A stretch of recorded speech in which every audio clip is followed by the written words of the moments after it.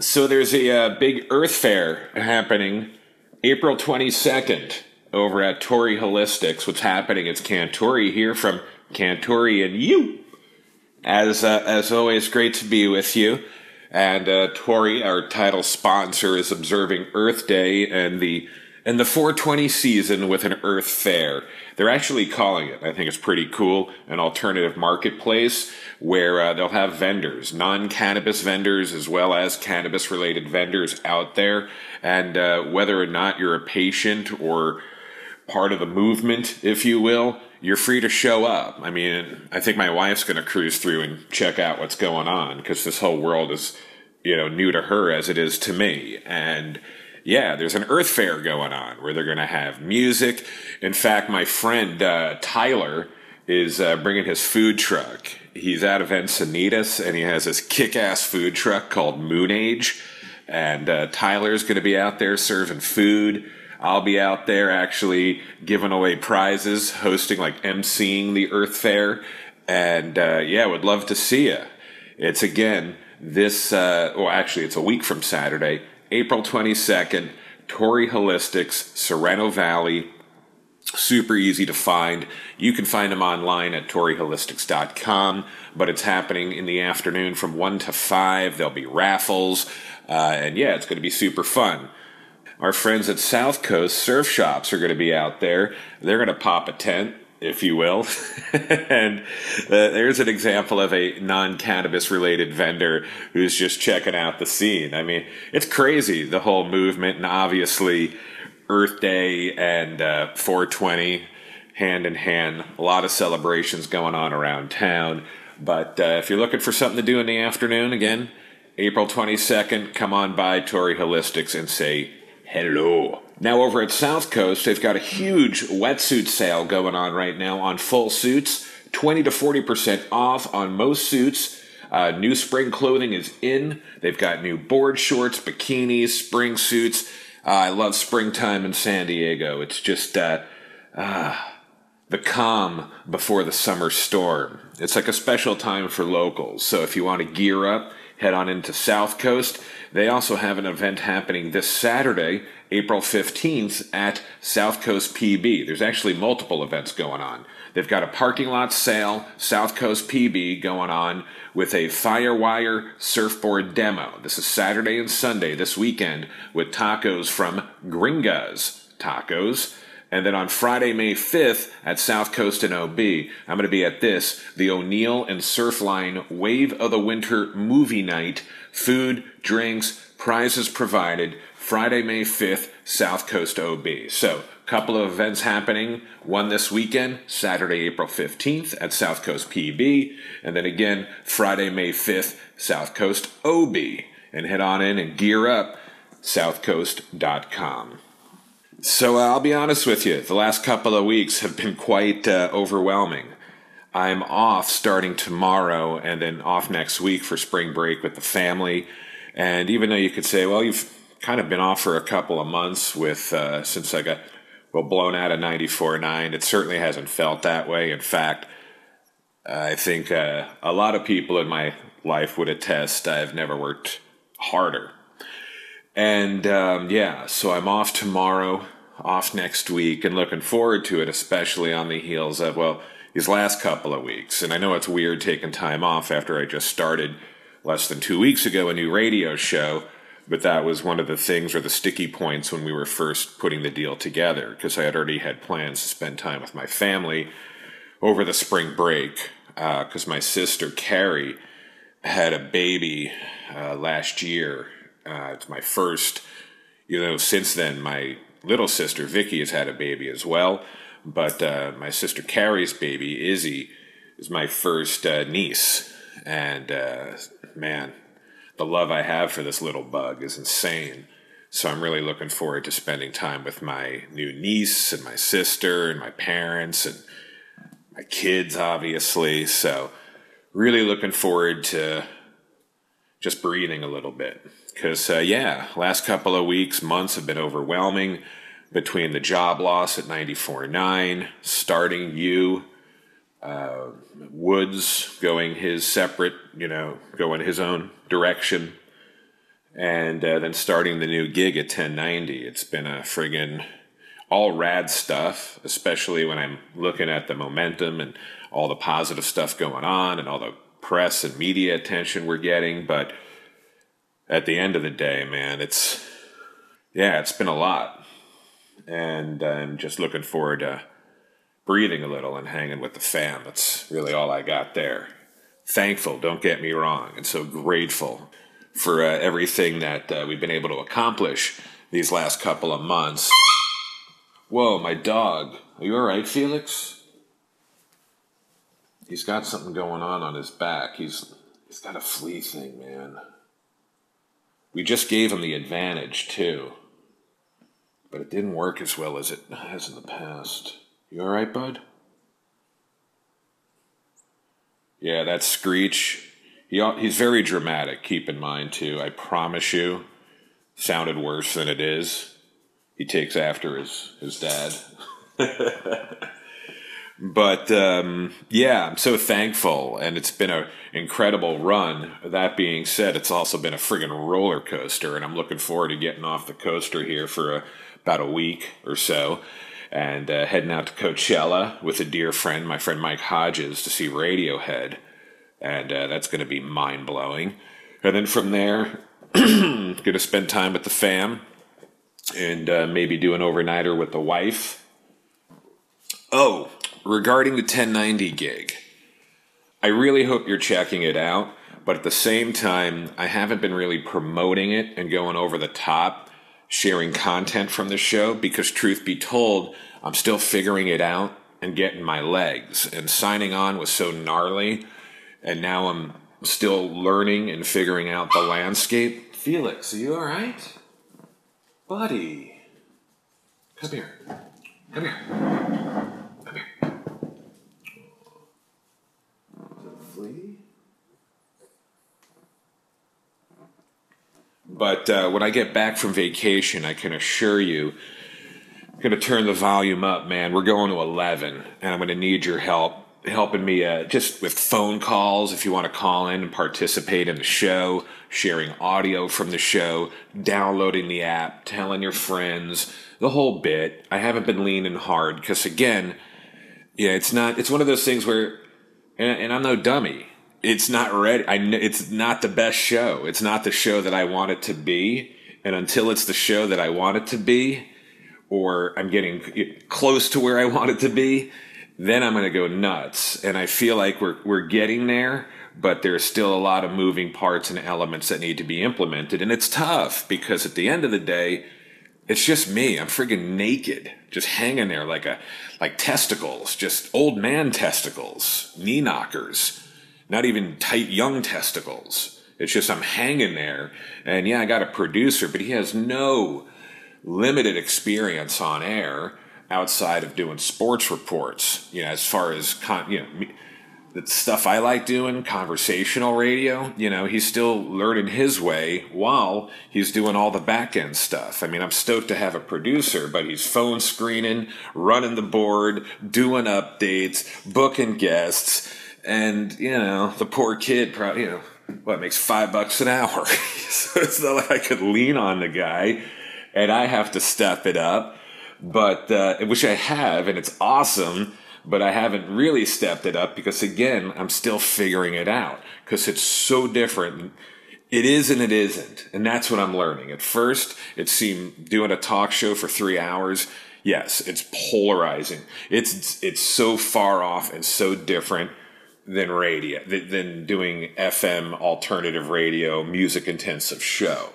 This is even different than that. So it's trying to mesh what I've done in the past, whether it's at 91X, KPRI, or 94.9, with what I've been doing here and I've done in the past with Cantori and Woods, and how do you put it all together and deliver a product that appeases all. It's just, and I hope you do check it out, and if you hear me throwing out the number, call in, tweet it up, excuse me.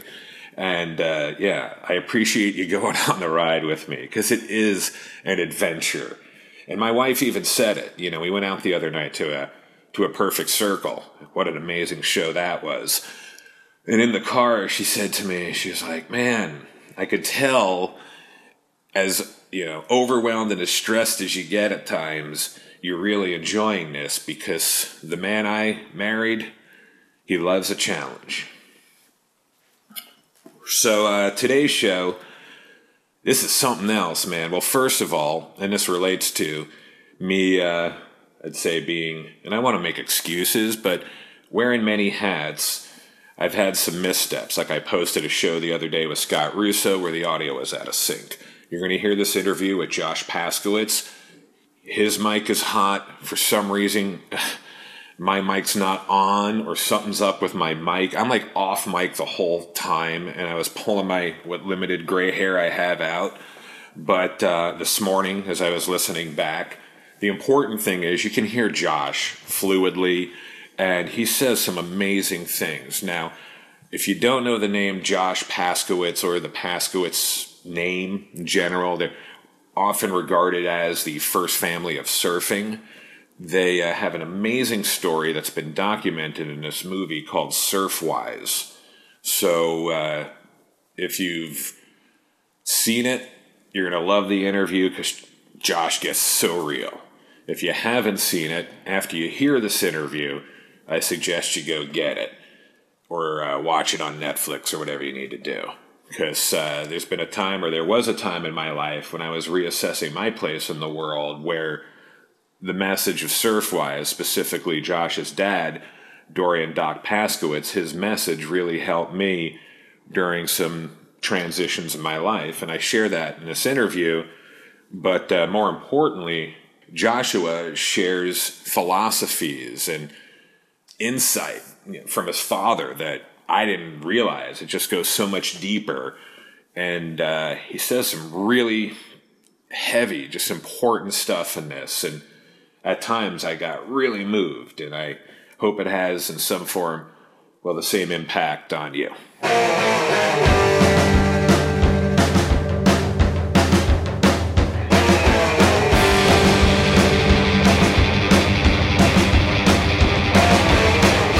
So this is cool. I appreciate you coming down, Josh. It's my pleasure, Chris. And you've got amazing pipes. Oh my. This is going to sound amazing. It's going to rock. So, Joshua, is it Josh, Joshua? What's better? Joab, Joam, Joab, Joachim. Anything and everything. Anything and everything. Anything and everything. It's funny, I like calling you Joshua, but yeah. Then I was hanging out with you at the art gallery at La Bodega, and I noticed a lot of people are calling you Josh. I'm like, oh, maybe I should go back to lazy people that don't want to They just don't want to I like the So it's interesting because we've been Facebook, I'm doing the air quotes thing, friends for quite a minute, but as far as face-to-face and interacting, it's only been a short time. That's right. And it's cool for me because, and I hope I don't make you uncomfortable when I say this, but I think you know this sentiment, which is I've been so inspired by you and your family over the years that it's trippy to make the personal connection, man. Well, I appreciate that very much. It doesn't make me uncomfortable. It makes me feel fabulous, actually, to tell you the truth. Because I'm also a big fan. Of your family. Of my family. I think that they're great. No, my dad is like my hero.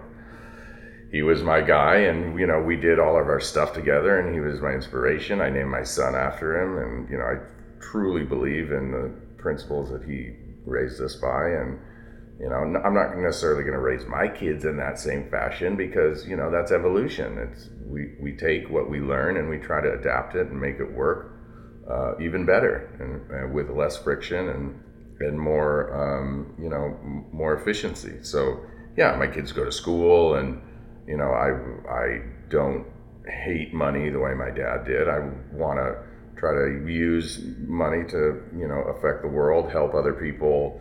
I see value and nuance, I guess, in some of the things my dad saw as just completely like faceless evil that shouldn't ever be questioned, like society and stuff like that. Because why? Because you saw that your dad was at war a lot? Yeah, exactly. And you don't want to go through the same journey? Like you just saw your dad fighting Right, against exactly. society versus just being and doing your own thing and keeping it at that. Right. I thought that, and I do think that the way he lived his life and the way he raised us in a way that was like counterculture or outside of the norms of society, I think that was really cool. But I think at a certain level, you know, we are all members of society, so we have to kind of participate. And one of the things that I personally lacked very much was a sense of community. You know what I mean? Because we were like aliens, strangers in a strange land everywhere, no matter where. And I always wondered that, because when you look at the foundation, when you look at childhood, it is about stability, or in my case, it was about stability and growing up around the same people and going through different stages of life. But in your case, that's the complete opposite of that. There was no stability. You were getting moved around, and I would imagine trust or building long-term relationships, it was really hard from place to place, right? Well, yes and no, because of the fact that my dad was a very intelligent guy. He was a very principle-driven guy. So there was always a mission-based feeling to our lives. Like, even though we were kind of like a bit aimless, we had mega direction because he believed in, you know, doing all these things to take care of other people. You know what I'm saying? So we were headed to an Indian reservation or the middle of Mexico or you know, Basque country in Europe or all these weird places so that he could be there for people, be a doctor for free, you know, share his kind of revolutionary theories with people and pioneer surfing conveniently at the same time. Genius. So that being said, though, I would imagine in getting back to just what is a conventional childhood, let's be honest, right. But I would imagine it was really hard to build. Like, did you have a best friend growing up if you were always on the road? Or were your best friends your brothers and sisters, you know, the family? Yeah, no, there wasn't really. If you look at our lives in comparison to average kid growing up in, you know, Orange County or wherever, San Onofre, then it seems pretty, you know, out there and kind of uncomfortable. Right. But if you look at our lives, you know, in comparison to people that live in other countries or grew up in, you know, other countries like Africa or whatever, Europe, Asia, it's kind of the same. Isn't that wild? I know, it's wild to think about, but you're spot on. Well, I mean, I've thought living about out of vehicles and using the land and just giving back and giving what you get and vice versa. Yep. That was it. You know, my dad kind of had a different way of looking at things, a very broad kind of perspective about humanity and life and what he felt was right. And all of that stuff, I think, is totally cool. Yeah. Like, I think is really smart. And I think the way he went about it is not perfect, you know. But it's pretty rad. It's amazing. And I do want to talk about that because obviously I know your story intimately. But for those who don't, because even to this day, I find myself always dropping your family name and being a champion and ambassador. Thank you so much. And as much of attention as you guys have received over the years, there's still a lot of people probably listening to this right now who really don't know the story. Right. So let's really just start basic, man. Like, what happened? Like, your dad was a doctor on the East Coast, is that right? No. He was here. Yeah, he moved out to San Diego in 1934. From where? From Galveston, Texas. Okay, Texas, that's right. So Texas. That's why they called him Tex. That's right. So Emil Ziegler and his old friend Haji and all the local cats that surfed down at Crystal Pier in 1934, 35, kind of took him under their wing. I believe there was 4 or 5 surfboards in existence. You know, it's amazing. And so why did he leave Texas? That's when he left the practice, or no. He just moved here as a kid. He was 11 years old. He was like, you know, he had asthma, and he convinced his parents, because he was very, very bright kid, very overwhelmingly intelligent person with this charismatic. Yeah, 10, 11, telling his kids that his parents His he has a parent, condition exactly. and he needs to change his environment Exactly. and move to San Diego. Exactly. What a baller. He's a baller. So my son said that to me, same age. I'm like, yeah, go to your room. Yes. Go play with your PlayStation. You're fine. Get over it. It's in your head. So he came out here when there was like, a half a dozen surfboards here in San Diego, and did he tell you stories about what San Diego was like in the 30s? Yeah, definitely. And there's, San Diego has been very loving and reverent to him. And there's flags and there's, places that you go to and restaurants and stuff. And you'll see like old vintage pictures of him. Oh, yeah. The plaque right down where I surfed down at Termo with Skip right on the plaque. And your dad's name is like the second name on there. Yeah. Then, just the surf community in general has been really kind and generous to my dad. And, it's a great honor for us. And he loved surfers and surfing above anything else in the world. He thought that surfers knew, where it was at. They could save the world. I'm the same way. And, he felt really... laughing. He felt really strongly that surfing was I think you could save the world, Joshua. No, I don't know. I don't know if I could do that, but I could try. That's your dad and me. Yeah, well, I appreciate my respect that. for you. I appreciate that very much. Well, maybe I will then. So he moves out here and obviously becomes part of the culture. He's one of the pioneers in San Diego, only a half dozen boards. Right. So he becomes the real deal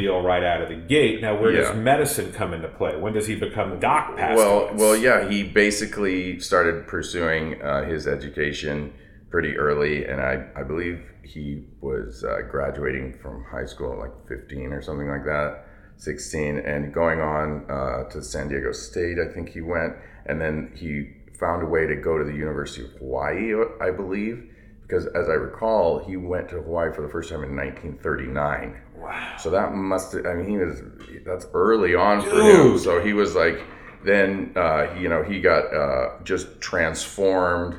His whole life was transformed. He basically, fell in love with the Hawaiian culture and philosophy. And then he continued to get his degree at Stanford University, which was a total trip because I'm not sure how many Jews were going there and doing that. At that time. Yeah, and he actually, all through, I believe, the war years, I think he was deferred his service because he was in school. That was the deal. Yeah, but then he ended up serving in the Navy after. Same thing happened to my grandfather. He was same thing. Yeah. Deferred because he was in med school. My grandfather was a doctor as well. Exactly. And then he ended up out on the Bikini Islands launching like some of the first nuclear bombs. So he just, he's just had this tremendous history along with, the history of our planet where he was just really involved in certain key moments. They affected him really deeply.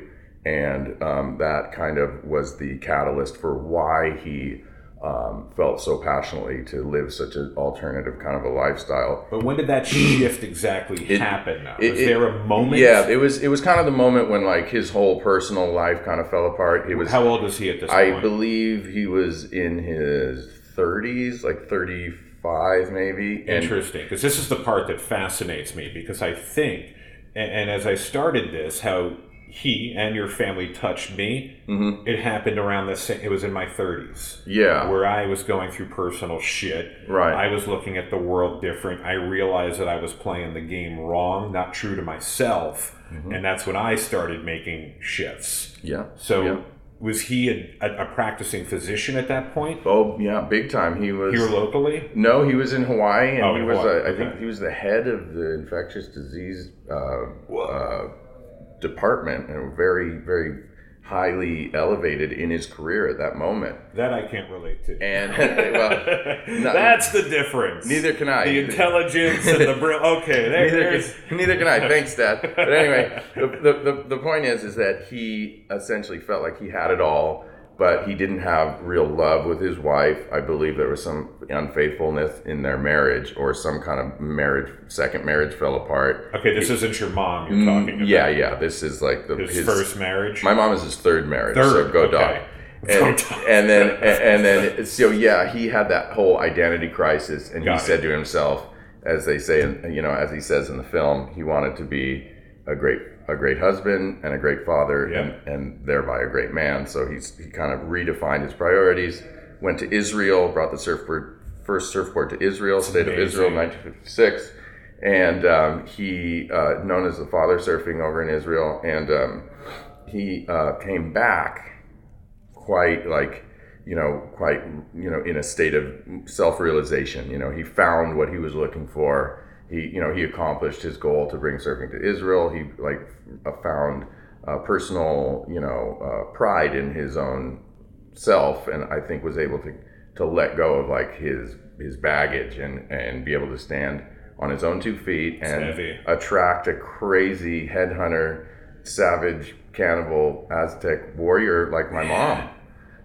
Who... that's when he met your mom? That's when he met my mom, who's like this 6 foot tall, gorgeous Mexican woman. Where did he meet her? In Catalina.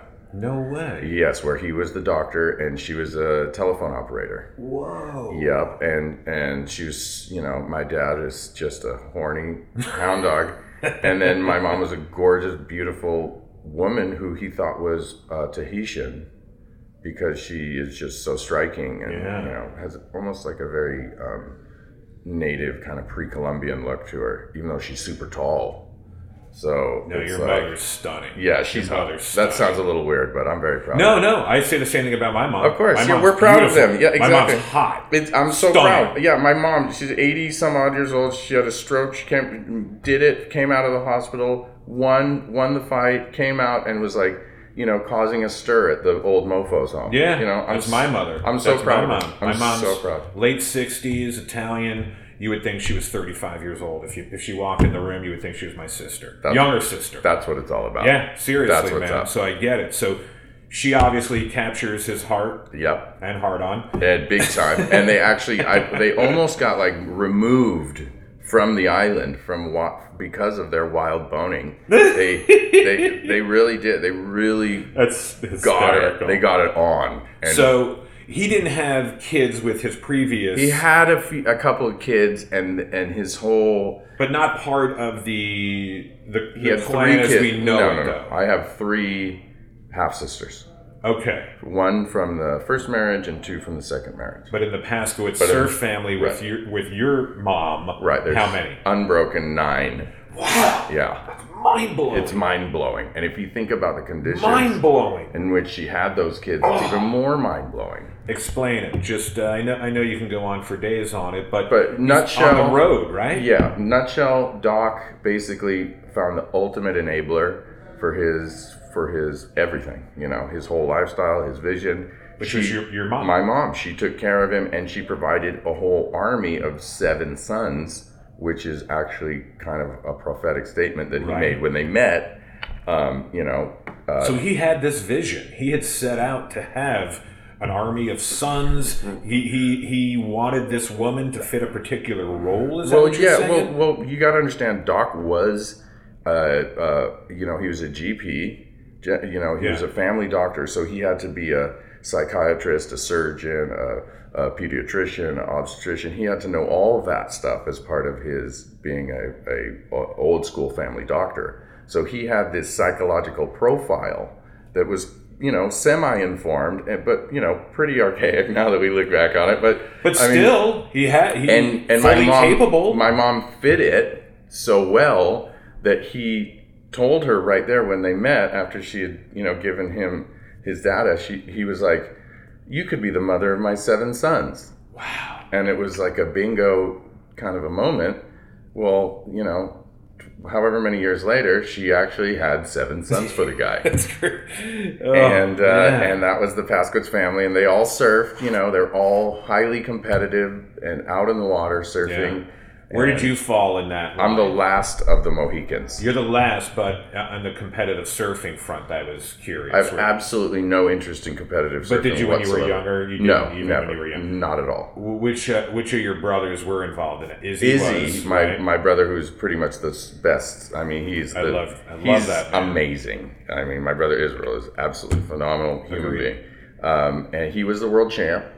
And in '91, I think there was the whole longboard world tour, and he did that. He went around the whole world, almost drowned in Africa or whatever, pulling into giant barrels on a 9-foot board. And he won, and he's the champ. Nobody can take that away from him. And you know, I'm very proud of him and all the work that he does with surface healing and autistic kids. And he's just perfectly kind of made a perfect example of what my dad wanted for us, which was to give back, but to also be involved in surfing and use surfing as a way of focusing attention and as a conduit, as a vehicle, you know, for change, for good things, you know, for positive change. So very, very proud of Israel. Also, my brother Jonathan was pretty successful in his surfing career as well. And the other guys kind of were kooks mostly. But you know, I can say that because I'm like the ultimate kook of all kooks. I am too. Yeah, don't worry about it. You know, I don't. But yeah, you know, surfing was a huge part of the Paskowitz family. Obviously, you know, the central theme of everything that we did. My dad was totally obsessed with this sport, and you know, I mean, if you think about it, like people who are super into surfing, they get up at like whatever 3 o'clock in the morning and they drive down, you know, getting there like there right when the dawn breaks and everything. Well, those guys are not as into it as they think they are. If they really were into it, they'd be living right there in a car with no job, all crazy. I know those guys. And they're there too. Guys. They're there too. And they're still there. And then some of them are still there. But I think... I get your point, It wouldn't and really... that was your dad, and that was your family. Yeah. I mean, you were sleeping in parking lots year-round. Oh, year-round. And driving from Mexico all the way to the Pac Northwest, right? Yeah, or even beyond. I mean, into Canada and all the way across to... Now... Here's my question, because this is about you, you know, Joshua. Right. I'm curious, okay, obviously unorthodox upbringing. But you're also, as you said, the last of the Mohicans. So not only you growing up in an unorthodox environment, but you're also the youngest of 9, man.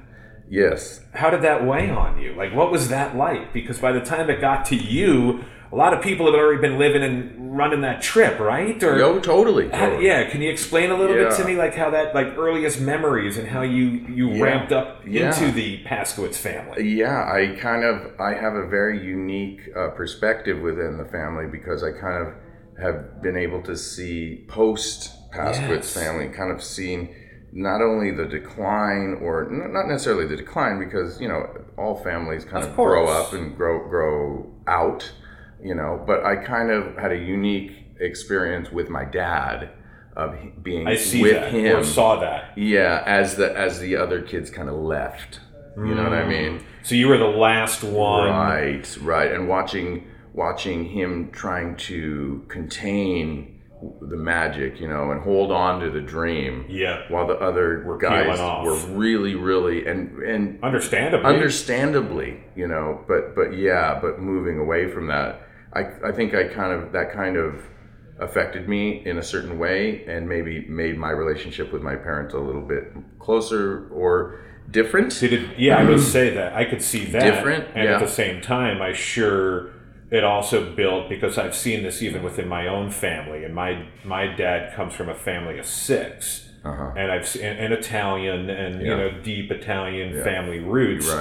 And when family members left, I noticed even within my dad's family that with the younger kids, like yourself, and I'm not saying this happened to you, but you build resentments towards the older kids because you're abandoned. You have almost abandonment issues with those older siblings. Well, when you're young and you're growing up, you don't understand why your older brother has to do that. Yeah, you know? And you see how it affects your parents, which also compounds it too. Exactly. And also, there's a certain amount of just, you know, resentment, immediate resentment that's derived from, why did you leave me with this crazy person focused now only on me? Wow. You know what I mean?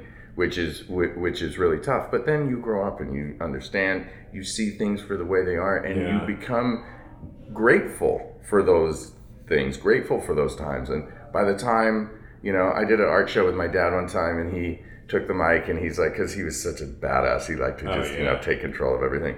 And he was like, you know, I just like to say that this kid, I love this kid because I treated him like shit. I treated him worse than any other kid. Is that true? And he loves me more than any other kid. Isn't that interesting? And I feel like whether he treated me worse or not, because everything is truly subjective. Truth. You know, my pain could have been much less than one of my brothers.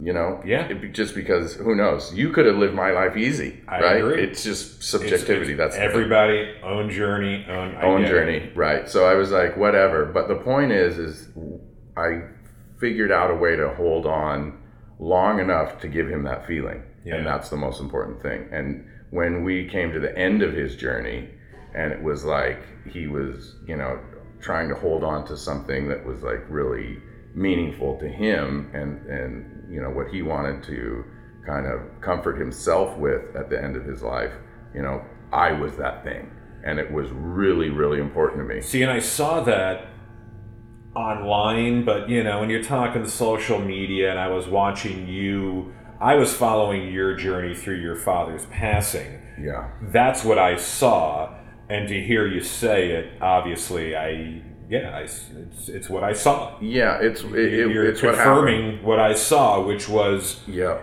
It seemed like you were very involved. I needed to be really involved because I needed him to know at the end of his life that he made the right decision, and that he lived an epic life that was full of, you know, do you think ups he was and at downs. war with that sometimes? Oh my God, how could you not be? How could you not be? If he was that strong in his convictions, and if he was that in at control... At the time. Okay, that's why I'm... But then as an older person, reflecting on how many people's lives that you changed so elementally, you know, I mean, it had to obviously weigh on him. And when what I wanted to do with my life was to show him with my son and my wife and my what I believed was that we appreciated it, that we wanted to be there for him, to show him that he made the right decision, and that he ended up, you know, a net positive. Like it was a good thing. You know what I call that? I call that the Magnolia moment. Total Magnolia moment. I love. It's one of my favorite movies. I love Paul Anderson. Yeah, I saw him at a Radiohead show recently, and I went up to him and I just was like, "Hey man, I know this is probably so weird and freaky. I just wanted to thank you for the movie Magnolia." That's and he's awesome. Like, you know what, dude? He goes, I get that a lot from middle-aged guys. Yeah, it was, and you know what? I watched all my brothers go through their Magnolia moment as well. Yeah. And you know, it's tough. And it's tough, man. Because I'm gonna have one with my dad. He's everybody still living, has that. And my dad was a son of a bitch. My dad was so hard on me when I was growing up. Yeah. He admits it, but he doesn't know how to make it good. You know, he admits it and makes a joke of it, but that's where it stops. Like, I always thought it was beautiful that you and your dad were able to tell each other you loved each other and to embrace and kiss. Or that's what I saw, at least from afar.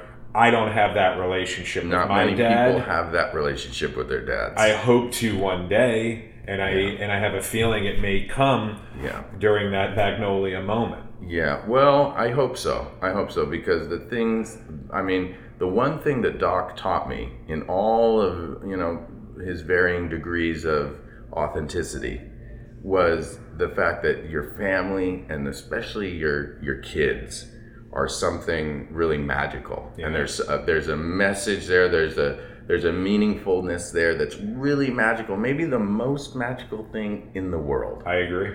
And I feel like because kids look at their parents like they're God.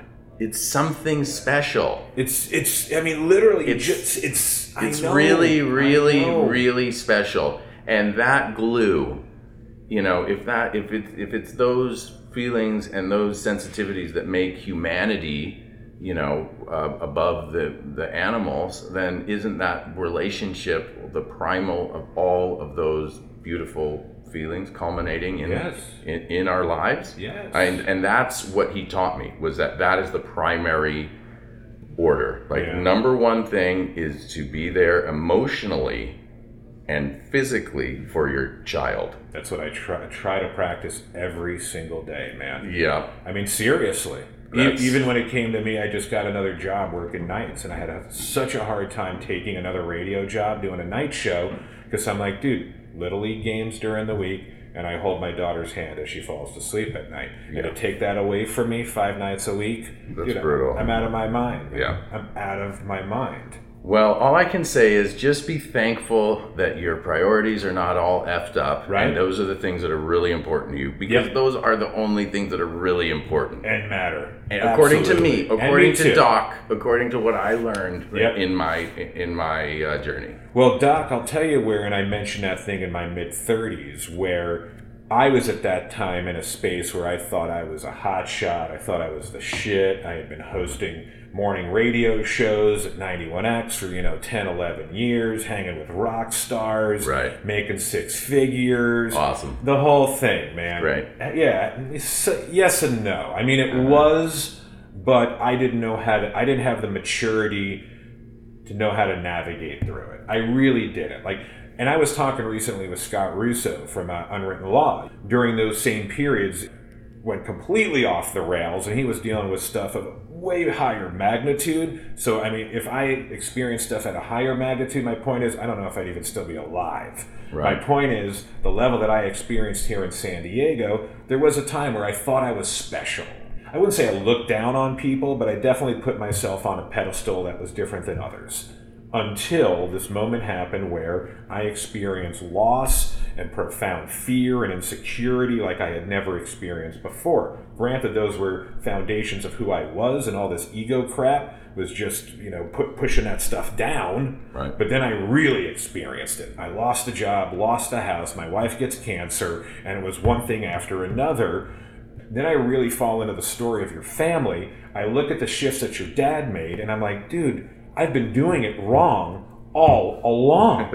I've literally been doing it wrong, and what is happening to me right now in my life are the lessons that I needed to have delivered to me to set me up for this next chapter.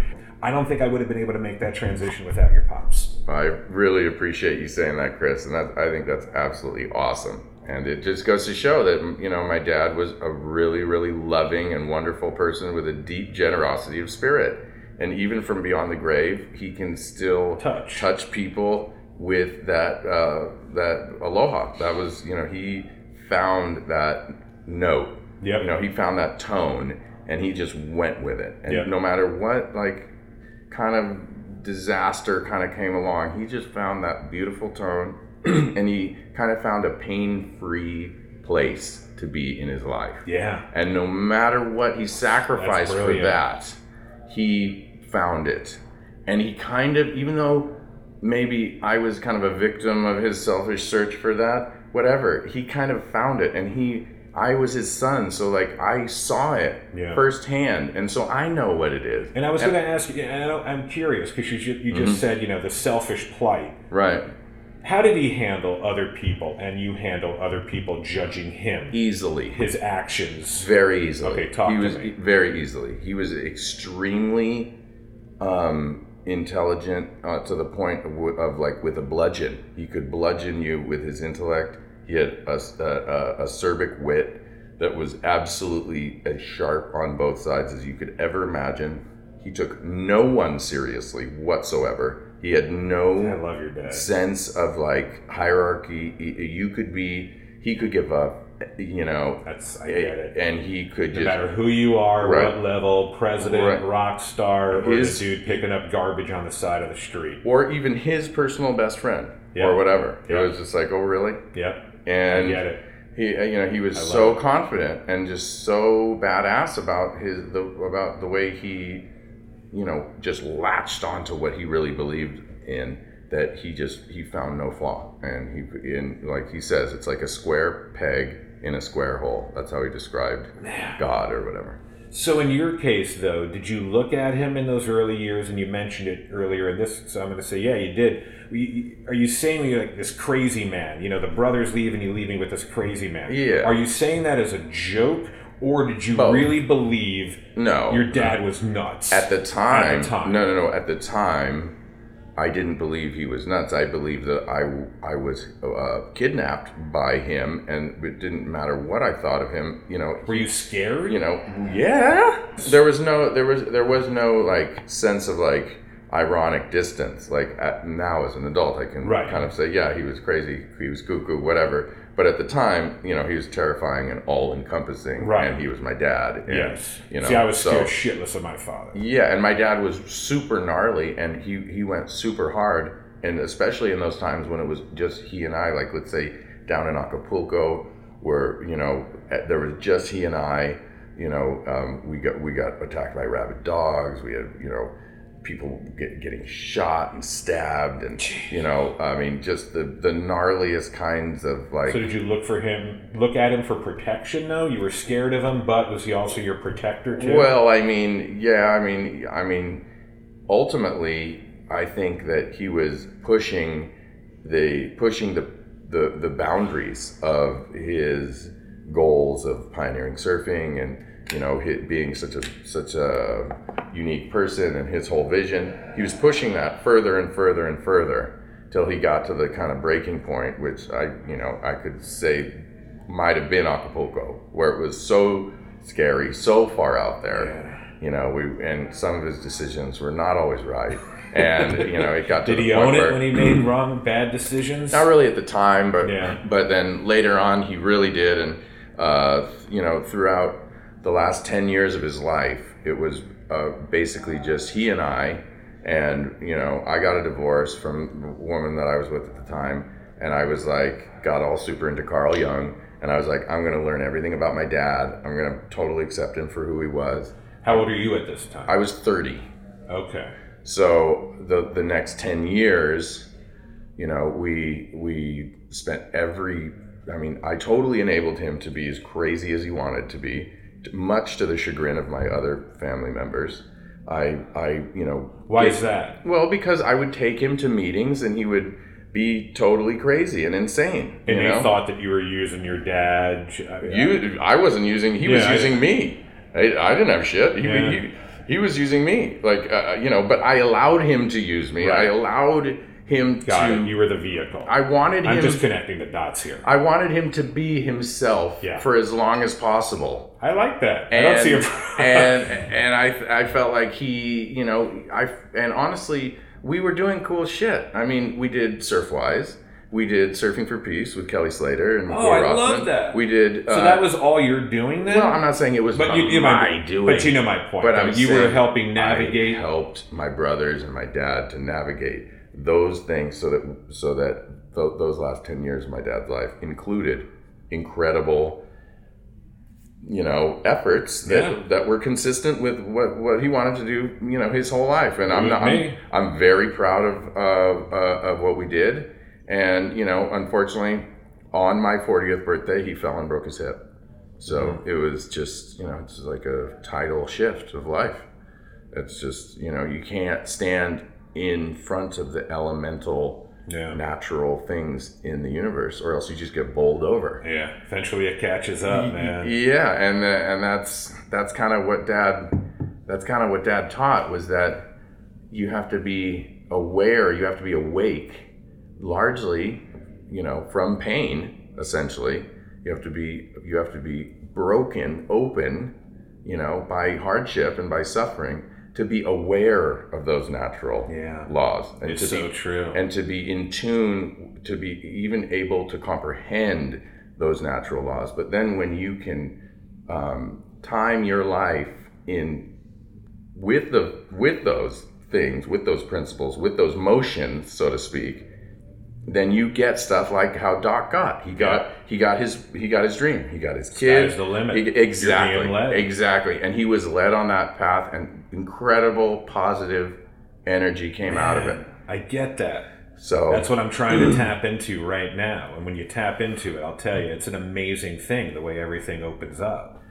Absolutely. And I tell you what, Chris, according to my experiences, because as a person who has been through all this stuff when I was young, and like I was like Mowgli when I was young, and I was like totally just like, nature boy. And then all of a sudden I was like by myself on the streets in San Clemente with all these like kids and fighting and skinheads and what age are you at this point? That was like 15. 15. Like okay. 14, 15, 16. Because you never went to school. Yeah. So it was like I kind of like went from like being Mowgli to being like the Lost Boys, and then all that Lost Boys stuff, leads to a lot of drugs and me trying to deal with everything I dealt with as a kid by myself on the streets. That's basically drugs. And then, that... you don't know how to cope. You don't know how to cope with anything. And so, essentially, that led me to trying to get off drugs by going to live with my brother Adam, and then writing the song and being a part of the band with my brother Adam. Yeah, so that's what I was going to ask. So, by that point, you're in your what? Late teens or early 20s? I was like 20s? Early 20s. Early 20s. Okay, so you're now 20s. Based in Orange County. Well, no, I had to get out of Orange County because I was working at Black Flies.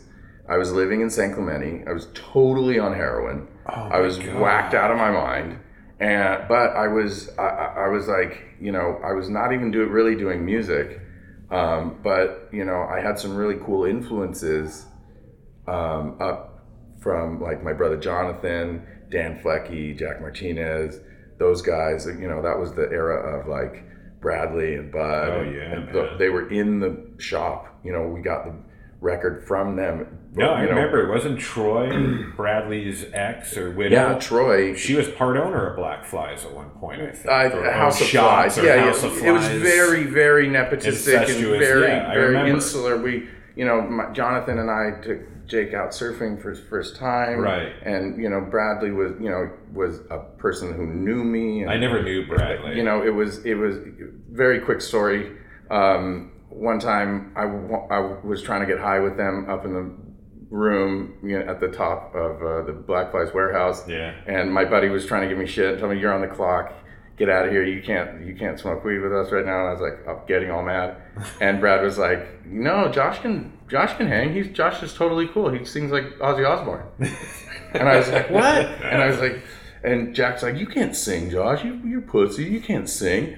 And I was like, I acapella Lilac Wine by Jeff Buckley. Come on. No. That's balls. Yeah, because it's super quiet, like 16th century weird song. Yes. And here's all these punkers and, guys that are like, gangster dudes. And it was like, it was a really, really crazy moment. And Jack was like, I think he was kind of in tears. But anyway, the whole point of it was that like, that was a really powerful inspiration for me because I felt like music is my thing. You got some approval from Bradley from Sublime. Bradley's telling me you're rolling in the same cruise, and then how does that become? So when I was on the road with my brother Adam, and I was seeing him getting verbally berated by these punk ass snowboarder kooks in Park City, Utah. Right. I was like, you kids don't even know your own names. You don't know anything about anything. I was like, and Adam came to me with tears in his eyes. He was crying. He was like, help me, brother. I'm they're So he was in a band at this time. Yeah, and they were on stage getting booed off the stage. And their band was it called The Flies? It was called The Flies. The Flies. It was called The Flies. Okay, so he was doing stuff, your older brother Adam. Right. You're in your early 20s. Totally high. You're on heroin at this point? No, because I had to quit all drugs and even smoking weed and everything when I moved with Adam. Okay. Moved in there with Adam. So it was like rehab. Okay. Right? But he was in a band. Music rehab. Music rehab, exactly. Yeah, so it works, actually. It did actually work, and I got better. Yes. And I would jam out with his guys in his band who were super cool, and I'm still friends with to this day. And they influenced me, and I influenced them. I opened their eyes to a lot of music because music has been my whole life, my whole life. So we really shared something that was kind of powerful at that moment because when Adam got booed off the stage, I grabbed the mic and just did, DJ by Sublime. And the guys went nuts. And the manager was like, you guys got to come back, da-da-da. And I was like... So you got incorporated into the band? So that their manager was like, you have to have Josh join the band. Dope. Basically. And then that's when you guys took off for a minute. That's when I was at 91 X, and I remember it was late 90s, playing the new track from the Flies out of Orange County with the Paskowitz brothers. That's exactly right. And that's what I used to say on the radio. And here's the song, and it was kind of... and I know you're not going to take offense to it. It was kind of like one-hit wondery, right? Very one-hit wondery. Kind of like it was kind of... Sugar Ray-ish, maybe. It was, well, I mean... Not the song, but... No, but I mean, Mark and Shrinky Dinks and those guys trying to hit the same audience. No, not at all. They were our brothers. Mark and I, like, puked on each other's shoes many times at the Huntington Hilton. There's nothing but love in that whole crew, Mark and I have a lot of ex-girlfriends in common. He's slept amazing. on my floor a couple of times in Ocean Beach too. But anyway, it's a tight crew. Yeah. So I had no bones about saying what we represented, and the Black Flies. I mean, we tore the stickers in half. The Flies. I remember. We didn't. We were just trying to stay alive on the road. And how smart, man! It's branding. It's it's multimedia before multimedia was multimedia. We tried our best, and then we did really well. And one of the things that helped us was that we had a live performance. See, when my brother Adam and I would both sing, and I would scat, and we would do harmonies, and it was pretty overwhelming for other people because we both sing like opera man, you know what I mean? And but at the same time there was all these layers in the band, and you got to understand that was before Linkin Park, which according to what I know from Don Gilmore was a direct influence of Linkin Park. It was before Limp Bizkit, largely before Kid Rock, before all of that stuff. Where you guys were infusing into the crunchy stuff, layered harmonies, melodies. Yes, it became a formula. Right. It became a formula, and we can honestly say that we kind of did that. Now, let me ask you this, though. So you're sober, and then you experience this rock and roll lifestyle. How long did you stay on the sober train? Yeah, that's totally, awesome. Totally. I've never really gotten back on drugs except for cannabis. I don't drink. I haven't drank in 8 years. Either. I don't. I'm pretty on the positive, kind of carrying forward. And really, drugs are really super negative and dark. And I'm not really not about it at all. But so it's a trip going from that experience to like having everybody, like trying to wipe your butt for you and be totally like.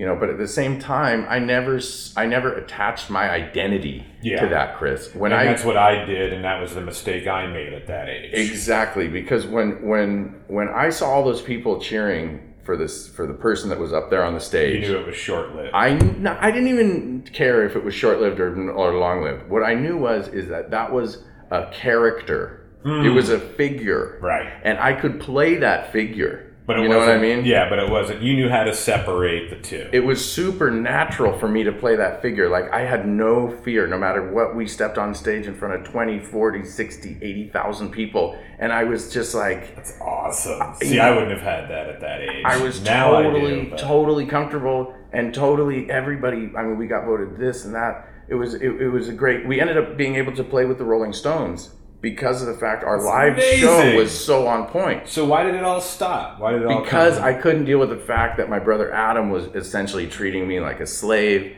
taking away my intellectual properties, refusing to give me... It really came down to business. Refusing to give me... No, it came down to principle. I was young. Over business. And I couldn't deal with the fact that he didn't allow me to have credit for what I had done. And it was like I wasn't helping him by enabling his like sociopathic kind of megalomaniacal behavior. I wasn't helping him. I was just allowing him to blunder forward in this extremely perpetuating this really negative behavior. And I wasn't prospering, and he wasn't allowing any other voice but his own. And he completely took the exact opposite point of view that I did, which was, that's me, I deserve that, that's where I belong. Versus, holy shit, I can't believe I'm doing this, I'm the luckiest guy on the planet. Right, that type of deal. Which I get too. I was more, with my trajectory, and I am comparing it, I know it's different though, I did lay hard earlier on I thought I was special in this whole ego thing. But at the end of the day, too, I was able to keep it in check. And I did have a level of, holy shit, I felt like I was faking it. Like, what are people going to realize I'm a fraud? Like, I can't believe I have this power in this microphone. Even though I thought it had more power than it really did, I still was able to humble myself a little bit and say, hey, this is amazing. I'm lucky. I'm grateful for this experience, because a lot of people would be dying to be up here right now. Right, exactly. And that's kind of like where I am at with life right now, is the fact that, whatever challenges that I face or whatever I've been through or all kinds of different stuff, I'm so lucky to have my problems. I'm so lucky to have had my experiences. And frankly, going through all that roller coaster, about like 30, frankly, after I lost my dad, went through serious depression. Did you? Gnarly dark depression. I'm so sorry. Oh, that's fine. And it's fine, don't worry. It's cool because of the fact that, it kind of reinforced my own personal philosophy, which is to never give up. Yep. And also to realize that the best thing that happened to me is the worst thing that happened to me. And it's all based on my actions and how I deal with it. And if I choose to stop feeling sorry for myself, stop thinking about only myself, open up my mind to what is important and special and vital about other people, and connect myself to other people and start reaching for a goal that involves not only my own selfish goals, but also what is right for ourselves as a community. What is more right than just my right. Yeah. You know what I mean? I do know. And that really made me feel good, because I realized I'm so fortunate. My wife is so loving and supportive of me. I have these 2 kids and this beautiful woman. See, that's what I see, for what it's worth. I see, and what do I know? But I see that you're now free to walk your own path and live your own. I find you to be as brilliant as your father, for what it's worth. I'm being honest, dude. No. I find you to be as intelligent as your dad. I swear to you, dude. Trust me, I'm not. Okay, but hey, I appreciate that. I'm just saying, this is my vantage. I really find you to be incredibly brilliant and intelligent, and I feel like you're just you've got the ball now, bud. That's how I feel. I really appreciate it. That's how I see it. I feel like you now have the ball, and I think you're doing a great job with the ball, man. And like everything in life, you can't be too hard on yourself. You're creating beautiful art. I see the love you have for your family and your kids. I know that every time I've been in your presence, you've made me feel empowered and good about myself. Dude, you're doing it, man. You're doing it. Thank you, Chris. Honestly, man. All right. Thank you so much. My last question for you, because we do need to get other folks in here, and I do want to have you back. I did want to ask you one quick one, which is, what is your relationship with the rest of your family? Like, you mentioned your brother Adam, and you said, you were calling him a megalomaniac and the whole thing back during that time in the band. Right. Do you still feel the same way? Like, do you have good relationship with everybody, or are there still disconnects? Or? I don't hold anything against any member of my family, because we're all human. We all make mistakes. Nobody's perfect. Sure. I mean, gosh, we're all flawed humans. Yeah, and everyone is doing the best they can. Yes. Everyone is struggling, and they have, so much to deal with. They're doing the best they can. At the point that I'm at, I have done the best that I could. And so now, by, removing myself from the equation, I feel like whatever truth those guys need to come to, they can come to that within themselves and with me, however they choose, because I'm open to them anytime. That's a great thing about being the little brother, Chris, is that you idealize and you look up to these guys very much. So are you saying you're the black sheep, kind of? Or no, I'm not trying to, I don't want to stare, I'm just trying to connect the dots. Is it you against the others? No, there's no versus, there's no us versus them. It's just that, I have been kind of the invisible brother. I've been the brother who has been kind of employed to do a lot. Right. Haven't really had any of the ownership, but have worked really hard to create a lot of value for everyone. And I feel that now, because I'm a dad, I really don't have any other choice but to try to, concentrate on, making sure that You're doing good. Well, I got to take care of myself. I mean, I can't. And your family. I can't. You can't get wrapped up in that. No, I can't just be used up. That's the Yeah. thing. Is that if for me, if I was alone, whatever, use me up, throw me away, whatever, that's fine. But I'm a dad. You got to save your energy and put it in the right places. Dude, I got kids. I can't. Says it all. You know what I'm saying? So as far as my relationship goes with my family, I love them very much. I want what's best for them. I'm totally open to all of them, and that's great. But they don't understand me. They don't know who I really am, because they've only been seeing me through who they really are. Right. So I get it. Now that we're adults, what would be great would be if everyone took a fresh look at hit restart to understand that the family dynamic that everybody was so attached to was not good. Yeah. And it didn't work, and it wasn't positive, and it didn't end up creating anything beneficial.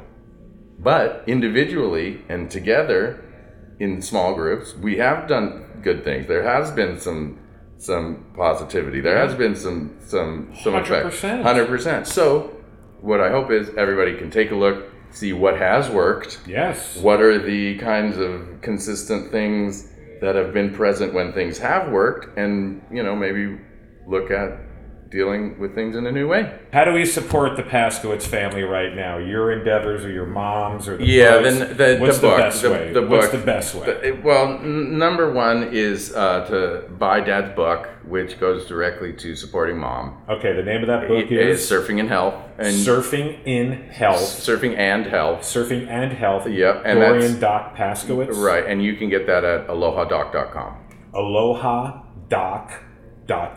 That's exactly right. And then also that has a link to my art stuff. But really, with the commercial art deal, I'm more about people sending me messages, doing commissions, creating original pieces of art for people, and not buffs and cups. I want you to iPhone do something cases. for me, man. I'm not even kidding. I really do. I'm down. So if people do want to reach out to you and have a piece, have you work with them, if you will, best way to do so? You want to give out your email? Or? Yeah, well, my Instagram, Joshua Paskowitz at Instagram is a great way. Facebook, Instagram. My email is just my name, Joshua Paskowitz at gmail.com. You can shoot me an email. I'm online, and I'm working on doing new projects. I'm curating some shows now, and I'm very, very excited about telling the story through art. Yeah. I actually think art is, the visual arts and painting and maybe sequential art, or, some of the graphic arts is a great way to tell my dad's story. I agree. So I'm totally agree. Concentrating on that. And this way is pretty cool too. I thought you did a great job today, man. Thank you, brother. Seriously, I appreciate you, and I want to do this again. I really do. Definitely got to do some music stuff. Yeah, there's so much more to talk about. Thank you.